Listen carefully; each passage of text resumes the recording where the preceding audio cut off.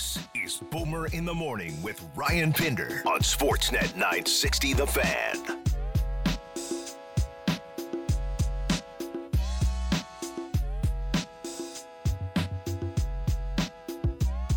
Hour 2 of the program, we're in it.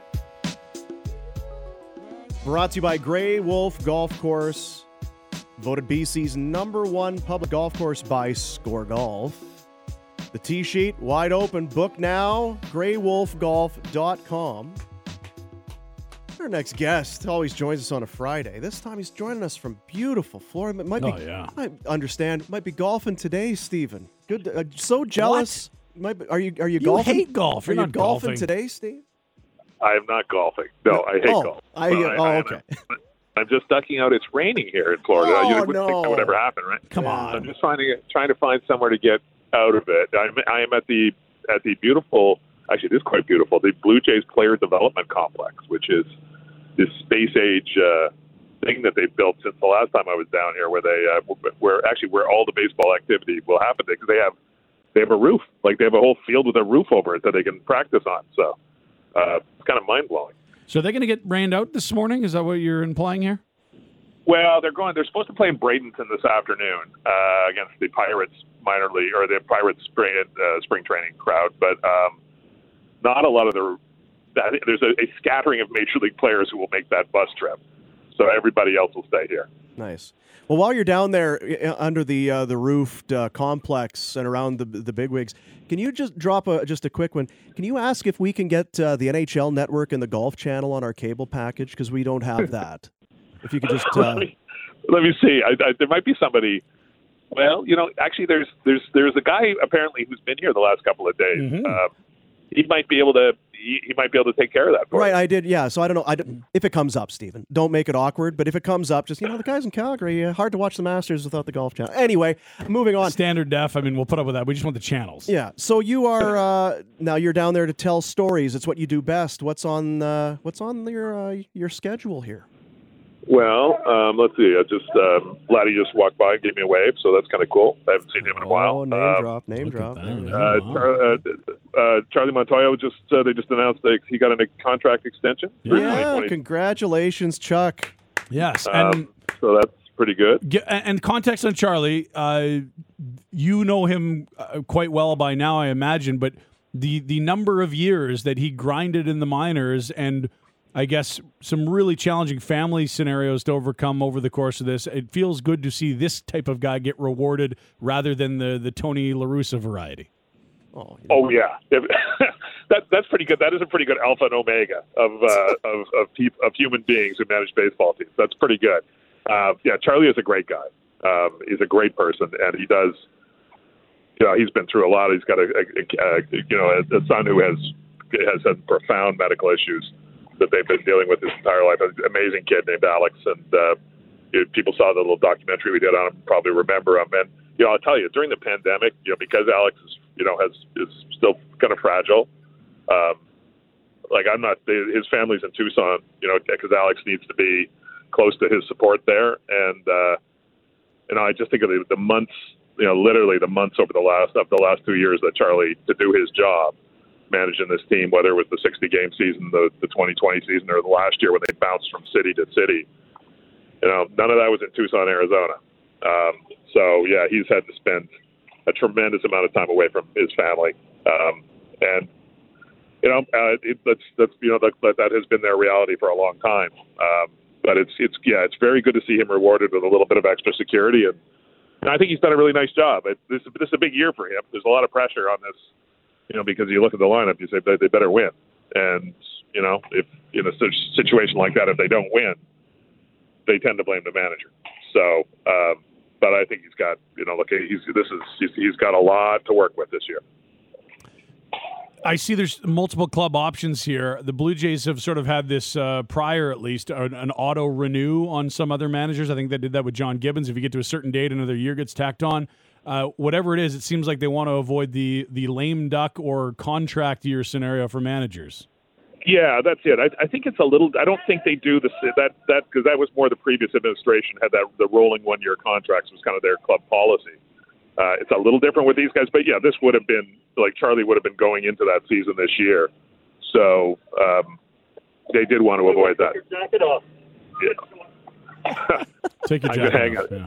I'm going somewhere. I'm going to duck in somewhere. That was my crew saying, "Don't stand outside in your lovely jacket." So let me see where I can go here. We're not allowed in a lot of these places here. There's like this is all off limits to non-baseball people. So don't they know who you are? Give me 1 second here. Just flash your passport. Okay, I got a spot. Yeah, I got a spot now. I'm okay now. So you hear the batting practice? Oh yeah. Oh, that's good stuff here. Yeah. So there you go. That's better. So we got atmosphere. Anyway, what were we saying? Just talking about Montoyo. It's nice to see good things happen to good people. Because you know what? I'm thinking back. You had the exciting run, bat flips. Everybody loves Gibby and all of that, and then things change. I'm just trying to take back. I don't want it to be revisionist history, but it was not a sexy hire at the time. Take us back to when Montoyo was given the reins. Well, yeah, it was, they went through, there was a process and they interviewed a bunch of guys and some of whom wound up working for other teams. Rocco Baldelli was one of them. He's managed the Twins. He was one of the guys they talked to. Most of the guys they talked to were coaches, guys who had been coaches in organizations. They weren't necessarily guys who had managed before.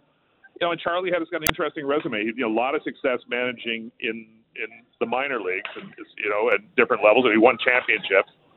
And but in that Rays organization, he kind of got blocked. Right, there wasn't really anywhere for him to go. Kevin Cash is going to be the manager there for a long time, and he was super respected in baseball, but yeah, not on the kind of the top of everyone else's list as a managerial candidate. And I know if you talk to Mark Shapiro, Ross Atkins, they interviewed him, and he was one of the latter guys they interviewed, and the interview just kept going and going and going. And I'll take their word for it. I think they were sold on him as a person, and they care about that stuff. They make a priority of that, and I think they knew he would have to grow into being a major league manager because it's a different job than being a minor league manager, or a different job than being a major league bench coach or a major league third base coach, which he'd done.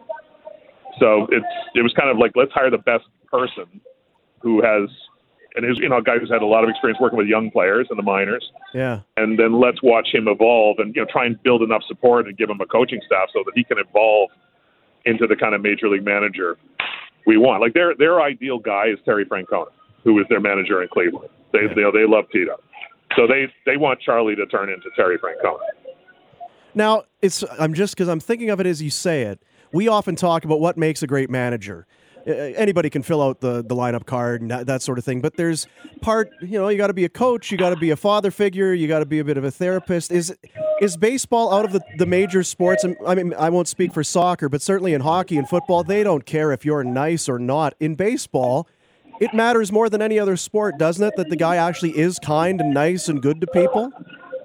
Well, I think 162 games changes a lot, right? Because it's about kind of, you've got to live with each other for a long time. Add spring training to that, and it's not, other sports, are super intense. In football, all the stories about coaches coming in at 3 a.m. and living in the complex. But it's a short season. You play once a week. In baseball, you travel together, you live together, you work together for a huge stretch of the calendar, and you're going to be dealing with. It's not a rah-rah sport. It's not about the big speech in the dressing room because you can't rah-rah your way to winning baseball games. It's about a bunch of individual skills. The guys are kind of independent contractors in a lot of ways. So how do you build a team out of that? And you've got cultural differences in the clubhouse. That's another part of it in baseball. That's a big deal. Charlie's obviously in terms of his heritage, his Puerto Rican heritage, that helps him. And you're also, you manage up too, right? Like especially these days, there's so much data coming at a manager. The analytics departments are feeding you stuff. And, no one's managing by the seat of their pants anymore. That's not the deal. You take that data and you're supposed to do what the organization wants you to do. So, yeah, you manage human beings on one level and manage the organization and manage your bosses on another level. Now, can you tell us about the one-on-one that you're having or just had or scheduled to have today, and maybe that what can we say, what can't we say? I just sat down with Matt Chapman. which was I've got a couple more coming up, but Matt Chapman was the first one today. First time I've ever spoken to him. An amazing guy, like really as personable and engaged an interview with an athlete that you're ever going to have. Very happy to be here. Very that kind of sees what the kind of team that's going to be around him this year. Coming off 2 years when he was injured and then had surgery and wasn't entirely himself. But if you go back 3 years, the guy's an MVP candidate. And he's like, look, and again, I know in spring everybody says they're feeling better than they've ever felt. That's kind of a cliche, but he's healthy. He fills that hole at third base. He can be an elite offensive player, and he's going to be in a lineup full of elite offensive players. So he's a pretty happy guy right now. Do you get like Marcus Semien-y vibes out of this in the sense that they bet on a bounce back on a guy that had a rough sample, that had some injury backing, and that defensively you knew was solid? Yeah, I think that they believe that the last 2 years were entirely about the hip. That he had a labrum issue with his hip. He played hurt for a long time. Then he had the surgery. Then he was rehabbing from the surgery. He's 28 years old, so there's every reason to believe that it's he's not in decline. And I think they like the upside. I think the fact that the guy plays elite defense at that position. And, he doesn't have to with this team. He could, in the Rogers Center, could have hit 35 home runs. But with this team, he doesn't have to. That'd be a bonus. But if he goes there and plays lights out defense at third base, they didn't really have a solution there. And so I think that's where it starts. Go play great defense at third. We got a ground ball heavy pitching staff. You're going to see a lot of ground balls.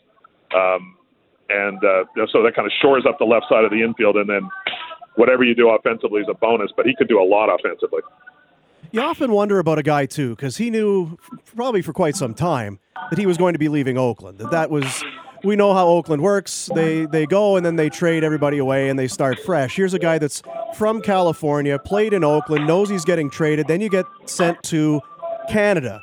And there's COVID. I mean, not to say he's never played in Toronto. Obviously he has, but I would think that not every born and raised Californian American would be thrilled about coming to Canada. What was your sense with him, knowing that it's a big league, could go anywhere, and it ended up being Toronto? He's pretty thrilled. I think because he has played in the stadium, so he knows what it is and what it can be like especially when it's full. And unlike the guys last year, he's going to get to go straight to Toronto next week. He's not going to have to make several intermediate stops before he gets there. And I think, look, this place where I'm standing right now, it is kind of baseball players are kind of wide-eyed with this complex because other spring training facilities don't look like this necessarily. Yeah. So there's that. And they're really well looked after here. Like, for instance, we are set up, we're shooting these interviews in what is normally the yoga studio, the movement, and where they do movement and yoga classes. Do you have your Lululemons on? Are you going to be? I'm going to debut them this year. Yeah, but, theater of the mind, funny. Beautiful. I think, but I think of all the crusty old baseball players, guys that come through. This place is named after Bobby Maddock, who was the interim manager of the Jays, or a loyal organization guy for years and years and years. But like the very definition of kind of old school baseball. And if Bobby Maddock was alive, and you told him, there was a movement studio in the place named after him. Yeah. I think he'd be shocked. I guess just a quick thought on Dexter Fowler. I mean, it's a minor league thing. I saw the interview that Arash and they had with him this morning, and he was saying, I'm like 5 years older than a lot of these guys. Like, well, you're maybe more than 5 years older. Is this a Crash Davis kind of a thing for AAA, or how do you see this panning out for him? I think it's funny. He is a guy that, before he signed that big free agent deal with St. Louis, that didn't necessarily work out for St. Louis. The Jays were this administration. That was their first big push, was to try and sign him in 2017, and he ended up getting 6 years, I think, with St. Louis and $80-something million. So they were the runners up. So they have liked him for a long time. It's you just kind of don't know. The guy looks like $1 million. If you saw the interview, he doesn't. He's 36, but he looks like the same, super athletic guy that he's always been. He says his knee feels good. He just, he blew out his ACL last year, so he's not going to be available for a while, even in the best case. But yeah, I think it's kind of a look-see. You know, they could get him healthy, and you know, then kind of get him up to game speed, and then I assume he will turn up in the minors somewhere. But look, it's not quite as desperate now because they made the deal for Tapia, who will be the fourth outfielder on this team, and you know, and does hit from the left side. But you know, Fowler's a switch hitter. He can play center field if he's healthy. They don't really have a natural backup center fielder for Springer. And, you know, who knows? And if it doesn't pan out, it doesn't pan out. There's not a lot of risk here. So I think that's what it is. It's, you know, a player they liked. And if, you know, if somehow he comes down, at age 36, kind of bounces back entirely physically and can add something, they'll try and find a spot for him. Although, you know, right now, I'm not sure how you would get him onto a, you know, 26-man roster. Yeah. Thoughts on Manoah? Last year was the coming out party. What's this year? Looked good yesterday. We were talking about this yesterday watching him. It's amazing how this is a guy who at this point last year had not played above high A in the minors. Now they had that 2020. He was part of that camp, the minor league camp, where they didn't have a minor league sit. Yeah, exactly. But really, you know, and last spring looked great, obviously. But it's amazing how soon we kind of flip the switch and say, well, you just write him in and pan because that's what he is, right? He feels completely solid and completely reliable in that spot, and you just like, look, if he could take what he did last year in the amount of time he played, and you extrapolate that over a full season, he would be one of the best starters in baseball. You know, now guys plateau and guys have setbacks at that stage in their career, and all kinds of things could happen. But you know, he just kind of feels like a guy who's going to be durable and consistent, and his compete level is. He was hitting guys in the spring training game yesterday. You know, kind of unapologetically hit two guys in a row, and just stood there and stared at them. Like that's what he is. Yeah. That was one of the things for me. You think about, well, here's a guy, now there's expectations. You're not going to sneak up on anybody. He looked absolutely unfazed by coming to the majors last year. There was no intimidation factor on, you know, as far as him coming to the bigs. I don't worry about him from the mental capacity, from the mental side, being able to handle the pressure. No, I've never seen it. He just, you know, and he walked in wearing the first day, and I walked into Major League Clubhouse, like wearing the sunglasses and the clothes, and the swag and the whole thing going, and it's like, hey, I belong here. He has no fear. He's a big personality, but man, it worked. Yesterday, and I know that the guys were talking about it on Sportsnet yesterday. Vladdy in the 2-hole. Now it's still spring, and you're working things out, but there was the discussion. You know, you get a few more at bats if you're batting second. Where do you see Vladdy? I mean, is there meat on that bone, or is this just more kind of working things out in Dunedin? Charlie sounded pretty convinced that was the way to go. You know, he talked about the extra 20 at bats over the course of a year by hitting him higher in the lineup. Yeah, I think that, and you know, with Bo hitting cleanup and Teoscar in 3, like that top force, you know, Springer, Vladdy, Teoscar, Bo, that Charlie seemed pretty sold on that. So right now I would be surprised if that's not the first 4 next Friday on opening day. It's a nice luxury to have. You feel like in some ways tough to mess it up, but it's it's not a murderer's row, but it's impressive. It's got to be fun when you sit down and you're writing those names down at the top of your order. Well, and then you can slot Gurriel and then Chapman and Kirk, and it's like it kind of keeps going too. It's not, you're not. It's not just those 4 guys. Like this should be a lineup that it's going to be very hard to pitch to these guys, and it's going to wear some teams out. And even a guy like Santiago Espinal looks great this spring, and you probably shouldn't have enormous expectations of him offensively, but he's showing some power this spring that I don't think people thought he had, and he did. In a relatively small sample size we've seen him at the majors, the guy has hit for average. So yeah, even at the bottom of the lineup in the 8 and 9, they're not going to be gimmies. I got to tell you, I'm happy for you because I know this is one of your happy places. You're not, it's not ankle deep in warm water with a fly rod in your hand, but hearing the crack of the bat and you being there to take it all in, I'm happy for you. Thank you. Yeah, it's doing me some good. I'm not here for very long, but it's just, it's like a lot of things after what the last 2 years, like just getting back, right? It's just getting back to something that you did before and seeing that it's still here and it's still kind of cool. Yeah, that's all of that stuff it's good for the soul. Well, and we absolutely adore the work that you do. A lot of the docs that give us more context on who these star players are that we see on our TVs over 100 times a year. What can you tell us about what you've got lined up for the season? Obviously, these one-on-ones that you're doing probably a part of some bigger stuff. Well, it's a little tricky because of the lockout, right? Because during the lockout, we had a bunch of plans for the off season, but number one was we were obviously working around the pandemic and what the restrictions might be. But number two, with the lockout, we couldn't even contact guys the team couldn't contact them. So to be honest, we're scrambling this year. Everything is happening and spring training is shortened, but we had no access to guys after December 1st. So that limited some of what we would normally do, but we'll do our best between now and I guess we'll keep doing it through the season the best we can. I like that you're the only guy that's not excited to get to Toronto. Everybody else is like, can we wrap this up? Let's get to Toronto. You're like, hey, let's just stay. Come on, what's the brakes, break, guys? Right? Hey, hang out for another week or so. Yeah, that would be just fine. Yeah. That would be just fine by me. Steven, be good, man. We'll let you get to work. Appreciate it. All right. See you guys. Take care. There he is, Steven Brunt, in his happy place. Absolutely. Covering spring training baseball. And again, because it was laid out there yesterday, and I was looking at their Twitter account, Blue Jays, @Blue Jays. What kind of lineup is that?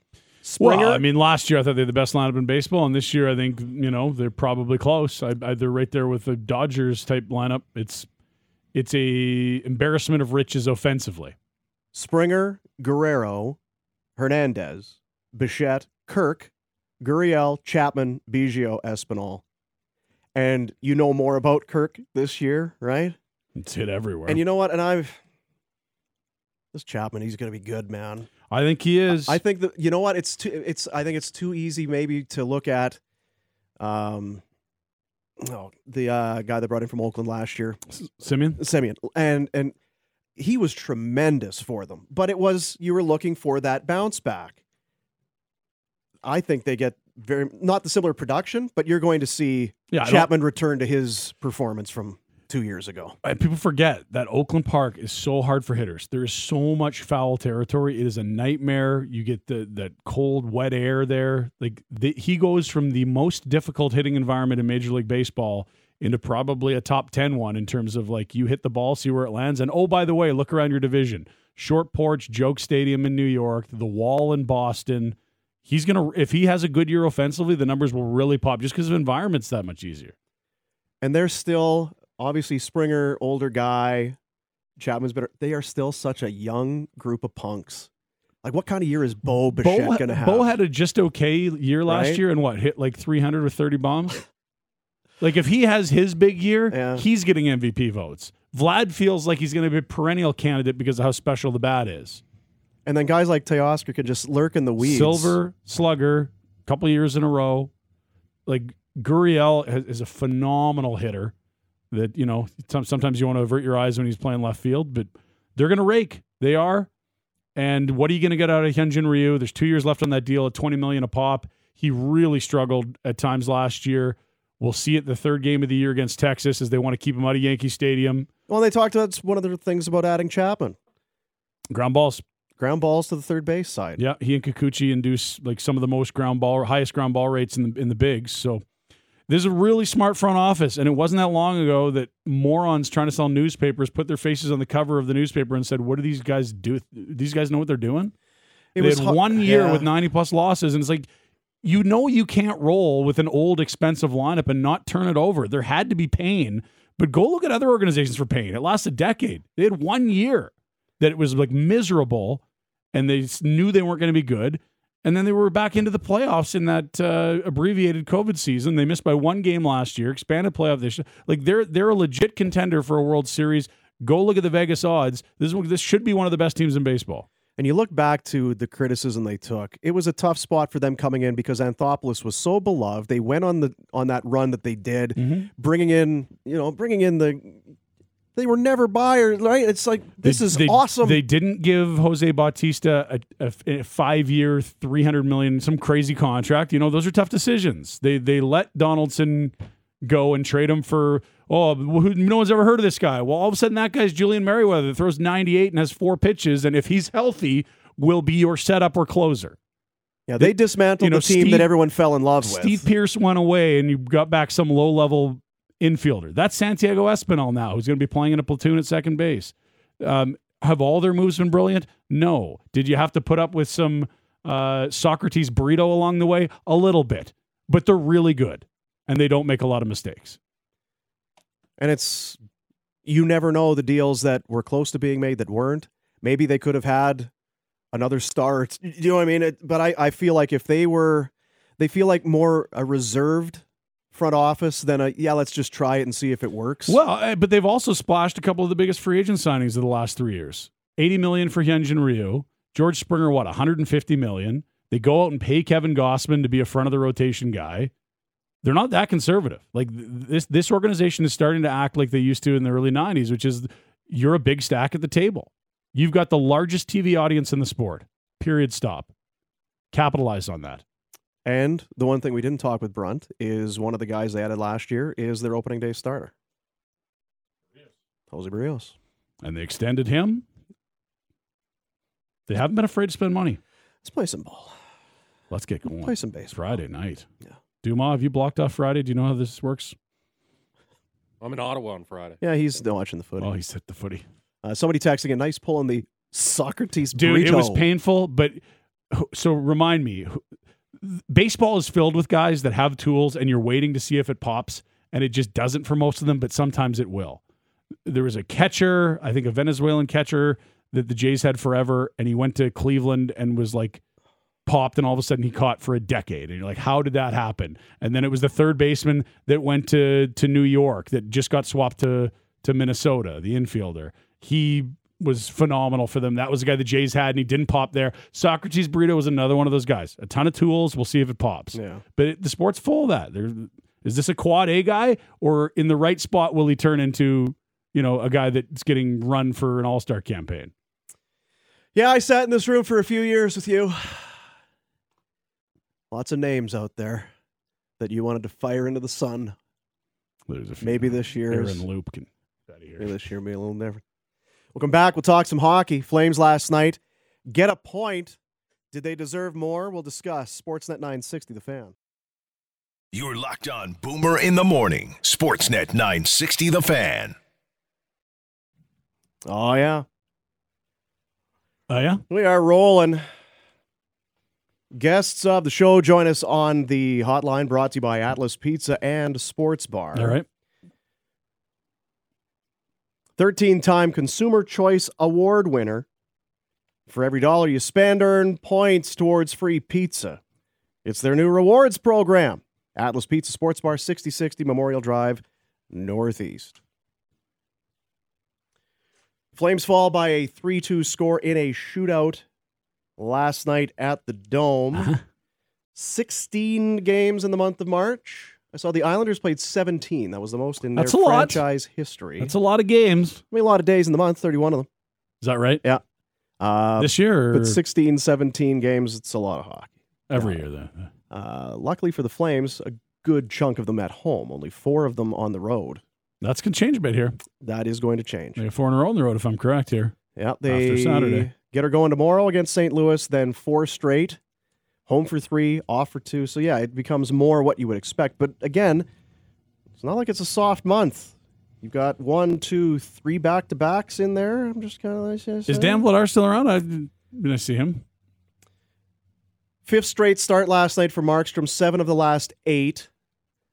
I wonder, because you've got St. Louis Saturday, then divisional opponents. He's going to play in one of the Anaheim-San Jose games. It'd be nice to beat San Jose, I would think, at some point for the Flames. It's your last chance at it, I believe. You're 0 for 3. Anaheim having a rough go. Now, the good news, you can't run into San Jose in the playoffs the way that it works because they won't be in the playoffs. Seems that way. So, and that's the That's unconventional thinking. You got Anaheim, then San Jose. Well, Anaheim looks to be the weaker opponent. Start your number one against the Ducks, who have lost, 9, 10 in a row now? They 11 in a almost row? won last night, So we'll see. That's next week. Just preparing everybody for us to be very cranky next week. I'm not going to bother even telling you why. Just we're going to be very, It's obvious why. very It's sour. 2 8:30 starts in there. Oof. You know what I got right now? I got something to give away. I was going to say mail itch. No. I got a lot. There's plenty of things, but specifically what I'm getting at this time is we got a pack of beer. Pack of and beer. a $50 gift card to the tap room with Wild Rose Brewery. It's the final installment of Boomer's Picks for Wild Rose Brewery. I've been shut out on this so far. I don't know if you noted that. Whether I'm eligible or not, different question. But I feel like you get enough free stuff from them well, that it's nice to let the listeners actually get one. okay. Well, that's also valid. Beerations. It's a neat concoction. Why? Now you can do whatever you want. Mhm. You can buy any number of their beers, have them, enjoy them as you please. Or because there's so many different flavors and variations, what if you took some of this one and then mixed it with some of this one? That's called the Beeration. We're talking about it today. Today's Boomer's Pick. Mhm. It's velvety, it's tangy, and it goes down easy. It is Foggy Pond. Oh, Mixing the classic fan fave, the smooth, citrusy velvet fog, and the irresistibly refreshing tart Ponderosa Goza. this is an absolute match made in heaven. Those are my Did I get you onto the 1-2. Foggy Ponds when we went out for birthday drinks Yeah. in September? That's my 1-2. Foggy Pond quickly become a taproom favorite. Find out why for yourself. Try Foggy Pond and other beerations when you pick up Crusher? the Herd Mix Pack, or ask your server to whip up a batch next time you're at the tap room. Details online, wildrosebrewery.com. Now, I'm going to go. Foggy Pond type of. Yeah. Oof, I'm going to go with this just because I know it's correct when I ask this question. Oh, okay. And it's right in front of me, so I'm not going to bother getting too deep. Last night, Austin Matthews, you may have noticed, 50th goal of the season. I did see that, yeah. It's a lot. 50 goals in 62 games. I was going to say he's on pace to get a lot more than 50 given the runway and the role he's on. Someone had the stat for how good he's been since the beginning of last year. We'll get that later. I don't want to spoil any trivia, but safe to say no one has scored goals at anywhere near the rate he has since the beginning of last year's shortened season. And really probably since he came in the league, to be honest. What do you have, 4 in his first game? In 3 or Ottawa? 4. Yeah, Oh, this guy's going to be all right. Oh, all right. Yeah, you're So they gonna tanked do it, and eh? went first overall and got this guy. Okay, that's not going to be annoying. No, I apologize. I guess this probably falls in line for. Oh, you know what? Here's the thing. Hmm. I'll do it this way because then it doesn't just include Leaf fans.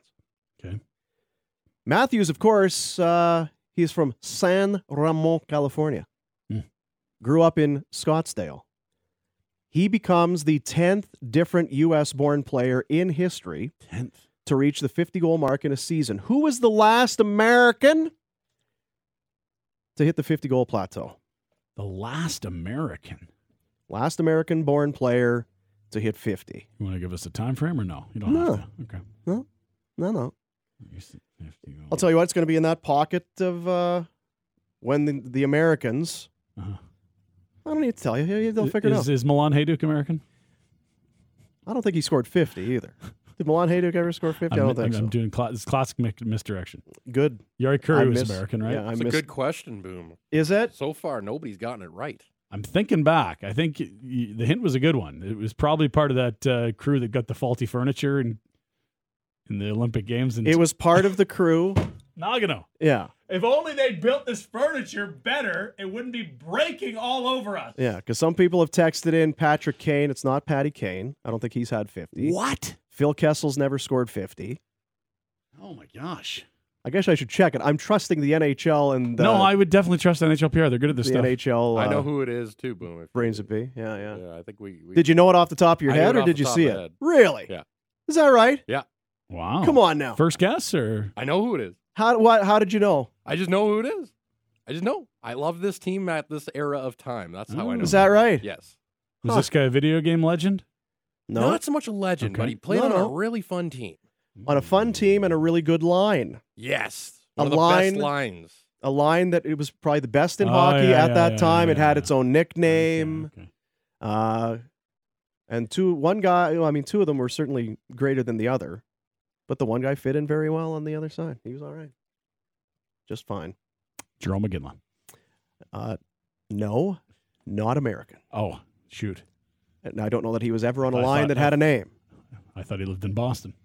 Lots of, not Doug Waite, Doug was a setup man. Come on now. not Chichu, Not- Cheech is Canadian, clearly.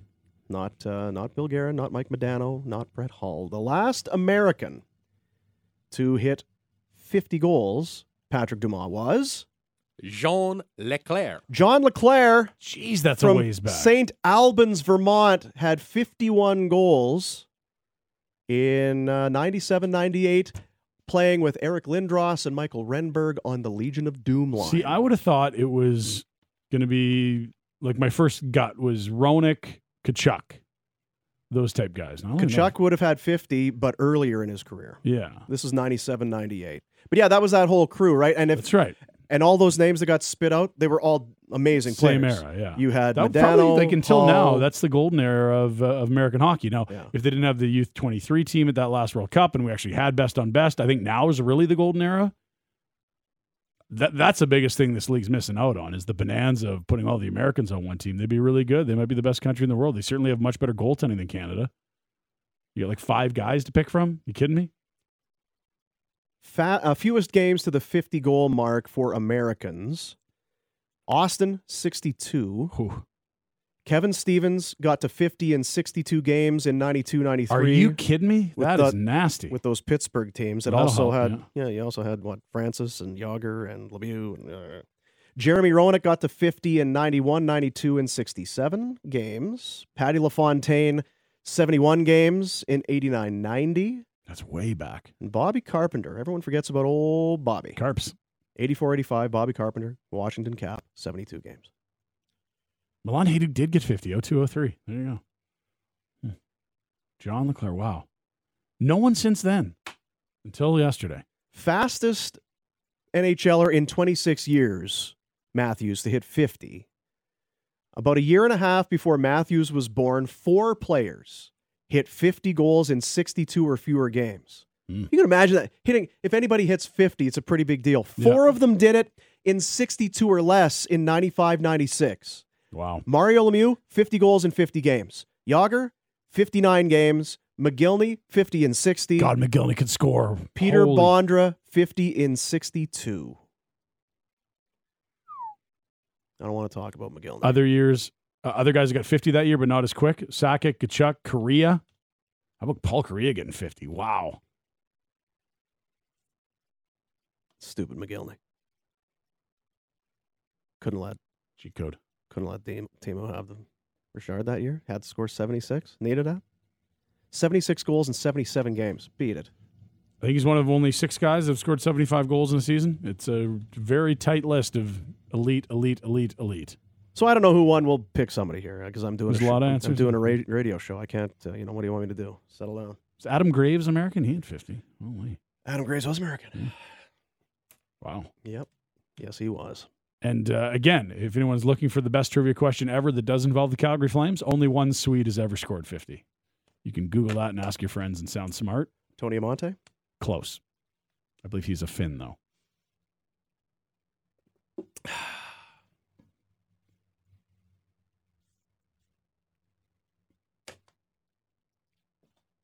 What you got this weekend? What do you got going on? We're hoping that Oliver Shillington is okay. Chili dog? They will I would guess they'll do something in 11 the a.m. way of a practice today. 11 a.m. is slated per Pike. Pike's not wrong. Because of course he had a awkward looking fall slash injury in March. Look, this guy's going to miss some time. I think it's fine. Michael Stone came in. They as in their words, dodged a bullet. They were concerned. He was actually okay. We don't have much in the way of Daryl wasn't asked about it last night after the game. Probably wouldn't have anything to say anyway. So we'll see. The loquacious one. Who knows? It would be a guess is all I'd be doing. I'm not questioning anybody. I'm just going to put it out there. I feel like a shot's coming here. Don't need to see Michael Backlund shooting first in a shootout. He scored once in his life in the shootout, and I think it was earlier this year when we came in and ripped it and did the one-hand raise, and it was like, oh, yeah, he looked confident. That's actually his first shootout goal ever, if I'm correct. That was an unusual choice for first, but, I mean, if we're really honest about what matters this year, there's not going to be shootouts where this group's going to be measured. But it was an odd choice. Get a lot of guys on heaters offensively. Adam Graves is Canadian. Just stop texting. Okay, I don't know. I fine. guess I'm just Sorry, guys. thinking of somebody else. He was played on the Rangers. Played in the Oilers. Played a lot of places. Yeah. Well, no, I played in those two teams anyway. But yeah, because here is my thing. Okay. If Johnny shoots third, you might not get to use him. You may not get to use him at all. Yeah. I want him to shoot first. Okay. That's just, and I guess it's criticism, but because we've seen that before where, well, if you wait till the third, depending on what happens, he may not even touch the puck.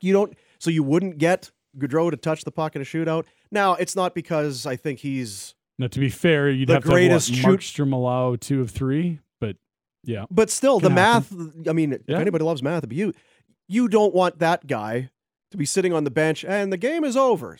Gosh, probably could have thrown your guy out there. We talked yesterday, or you heard, I'm going to play this one. It was Daryl talking about production. Just the things that we're seeing from Daryl with the Flames, that things are starting to tighten up.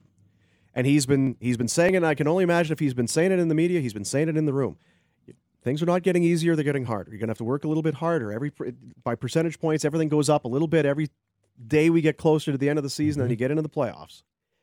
This was his comment 2 days ago regarding goal scoring with his team. We have a lot of guys that have not scored or have scored one goal in a long time, and that's a big concern this time of the year. It's a big concern. Even guys that have got significant number of goals haven't scored lately or for a long time, and it's a concern. Number one, you gotta check for chances, but you gotta work for and bear down on your opportunities, and you gotta get there. So you look at last night, and that was one of those games where you can dial it up a notch. You were really going to have to work for chances. Even if you were scoring, you were going to have to dig in and really get after it. And it didn't really materialize for them. They got the one goal, kind of a seeing eye shot from the point, and Gaudreau off a rebound on the power play. And obviously, Mangiapane had such a great start to the season. I'm not criticizing Mangiapane because I think even when he's not scoring, he does a lot for you. But and who's he playing with? He will be feeling it right now. It's nothing in his last 7 in terms of goal. 1 goal in his last 14 games, and maybe it's because there's so many home games. He loves scoring on the road. But 1 in 14 for him. Coleman 0 in his last 9, 1 in his last 14 games. I won't include Monahan. You can put Calle Yarncroke's name there. Calle Yarncroke has not scored, had a glorious chance. He hasn't really been dynamic offensively. Not that that's why you brought him in, because it's not. But here's the thing. They're still trying to figure out the bottom 9. They absolutely are. I think they know the 5 guys that are going to rotate through line 4. So really what it is how are you constructing lines 2 and 3? I don't think they've found what they're looking for, because you've got 2 dynamic offensive players on the wing in Mangiapane and Toffoli. And you have a lot of players that their expertise is checking and defense. Yarncroke, Coleman, Backlund. Dubé's been nice of late. So how do you best construct that? They're still looking. Yeah. And if I'm being totally honest, I don't think that Calle Yarncroke is best served playing center, because in the bulk of his NHL career, he hasn't. It's not like he's had to play behind Malkin and Crosby, and that's why they put him on the wing. He's been in Nashville and Seattle. And so is there another option to help get more offense at even strength from Toffoli and Mangiapane, if you put those guys in the same line? Do you want to build a super checking line, Coleman, Backlund, Yarncroke? Or is he your best option at third line center? They're figuring that out. And I'm not here to say that he can't be that guy, but I am curious if we don't see Dubé down the middle a little bit, or an Adam Ruzicka at another point if injury or need demands it.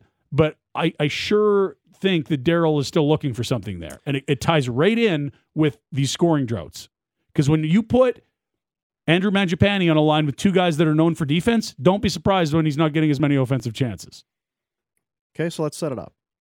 No, you're leaving the top line alone, right? Yeah, I'm probably going to do that. Yeah. So then your second line, okay, Backlund's going to center it. What Yeah. kind of a line are you building with Backlund? Because right now, it's Mangiapane on the left side, Toffoli on the right side. And we've also seen Dubé in there, and it's a blender. So where it is now probably doesn't really matter that much because 3 games ago it was different. But for years, have we not seen chemistry between Backlund and Mangiapane? Yes. He can play both sides of the puck, Mangiapane. You know what you're getting from Michael Backlund. It's 13 to 16 goals and playing against everyone else's top center most nights. And with Yarncroke, it hasn't been undeniable. And while they do want to, obviously you want to up the level and intensity, all that sort of thing, but you do, behind closed doors, you do have the luxury of keep putting them out there. Let him get every game. Every game he plays at center is another game he's got under his belt playing at center. And you're rotating different wingers by him to see what fits in terms of, okay, this guy's a good retriever. This guy is really good at creating chance. Here's a good finisher. Like, what is the combo you're going to find that works? And maybe the best spot for Yarncroke isn't center. It doesn't have to be. That's why people talk about his flexibility is a good thing. He can play all 3 forward positions. That's good. That means he doesn't have to be a center iceman. But if I'm building my super checking line, and that's going to be Backlund, Coleman, Yarncroke, now you've got 2 offensively gifted wingers into Foley and Mangiapane, and I don't know who's playing center ice. It feels like a bit much for Dylan Dubé at this point. I didn't mind Adam Ruzicka there, but he's not even with the club right now. And I'm not comfortable with Monahan, Carpenter, or anyone else in that fourth line playing center. Yeah, I'm with you. And the thing of it is, too, the Backlund line last night were on for both King goals. So, I mean, line change. It was Johnny's line that really got the first one, but okay. The second one's on Backlund. The first one was a line change. Like, really, you can't give that group any. They didn't do anything. No, but that's one of the flaws of plus minus right there. They literally step on the ice and get a minus. They didn't have a chance to get on. I just kind of look more at that. You got a lead, 5 minutes to go. Wish it didn't happen. Don't give up another one. So how would you construct it after the top? Well, I don't know. And I don't think Daryl does either. Because here's the thing. I always kind of get my back up when you hear, well, the guy needs better guys to play with. Well, and I like Toffoli. I think he's been very good. The numbers suggest he would be very good. But he's not overly quick. He's somewhat limited in what he can give you. What does he do for you at even strength? And who do you want to play with him? Because we know he's going to score on the power play, and he has.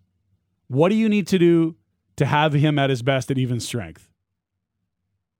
You need a distributing center. Mangiapane can distribute, but he's on the other wing, not as, Yeah. So I think they're still figuring that out. Love to see Ruzicka back up.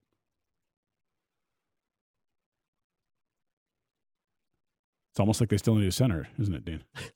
I was going to say. Now listen, no roster's perfect. Every team has spots where they wish they were a little stronger, but I think we've got a 15-game dress rehearsal for the coach to see if he can find some lines beyond 1 and 4 that he can trust.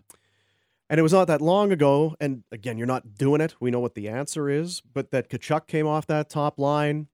To your point, Sutter continues to move things around, if not just to find it now, but then down the road, it worked in game 65 and 66. We'll try it here now because things have dried up a little. I am curious to see what lines he will have going this morning because I don't know that he was super pumped with what he saw 2 games ago or last night in terms of not just offense, but he's talked about get to the blue paint, get to the tough areas. They've not been much that hard to handle because I know we kind of debated a little bit.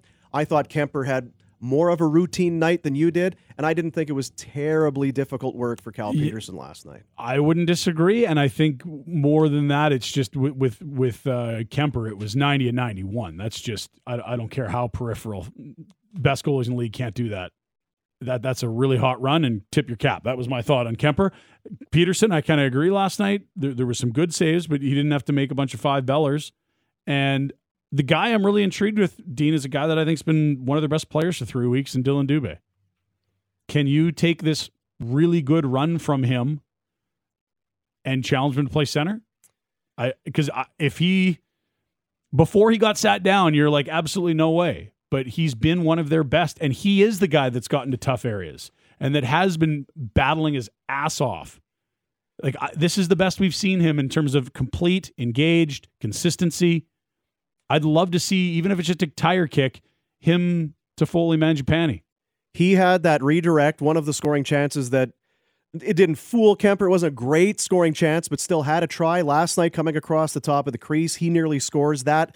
You throw all of that in, he's still got 3 goals, 3 assists in his last 8 games. Cale McLean last night on the postgame show had this to say about Dubé. He's on the puck and he's using his speed and he's being tenacious, and I think that he's got a little more clout around the puck battle. You're seeing his speed show up in the middle of the ice. Usually see him coming through with good speed in an available spot. And then you take it a step further, he's staying in the battle, and he's a little more getting his nose more dirty, I think, over these last couple of weeks, and he's being an effective player for us. I think sometimes when you want a player to play well, you have to kind of squint, and you're really kind of looking for it. You don't have to squint here. Dubé's been Not since the healthy noticeably scratching. better. Yeah. Noticeably better. I think if you're feeling good and you are mixing it up and just seeing what sticks to the wall, like I think the coach is right now, why not give him a little spin at center? See what it looks like. What do you got going on over there? I've got the 4 Ponts. One of the things I've always appreciated about Pinder is he has multicolored pens. It goes back to your play-by-play days. Yep. You need a lot of info quick. You got to color coordinate. You got to color coordinate so that it stands out. And I was wondering, is he putting together lines? What has he got? Is that the Blue Jays batting order? What's he got? I did that the other day. Senegal, Serbia, Poland. Oh, he's talking about soccer again. It's pots. So basically, when the Ponts are drawn at 9 a.m. and Patty and I will be doing Flames talk, what we'll be doing is using every fiber of our body to not talk about who they drew. But essentially, I've gotten the Vegas odds on all these teams. Oh, yeah. So Vegas knows more than I do about these soccer teams. Do they? I mean, they're bouncing money from people that are sharps in soccer, whatever. Vegas knows more than you? Okay. Yeah. Like, we know that, stating the obvious. But if I know the odds of the teams, I can see who the weakest teams in each pot are and who the strongest teams in each pot are, theoretically. Andy Strickland coming up in hour 3. I'm a nerd. And I'm a really big nerd. Where is it? Moon? Where you been, bud? And our Wild Rose Brewery winner when we come back. Sportsnet 960, The Fan.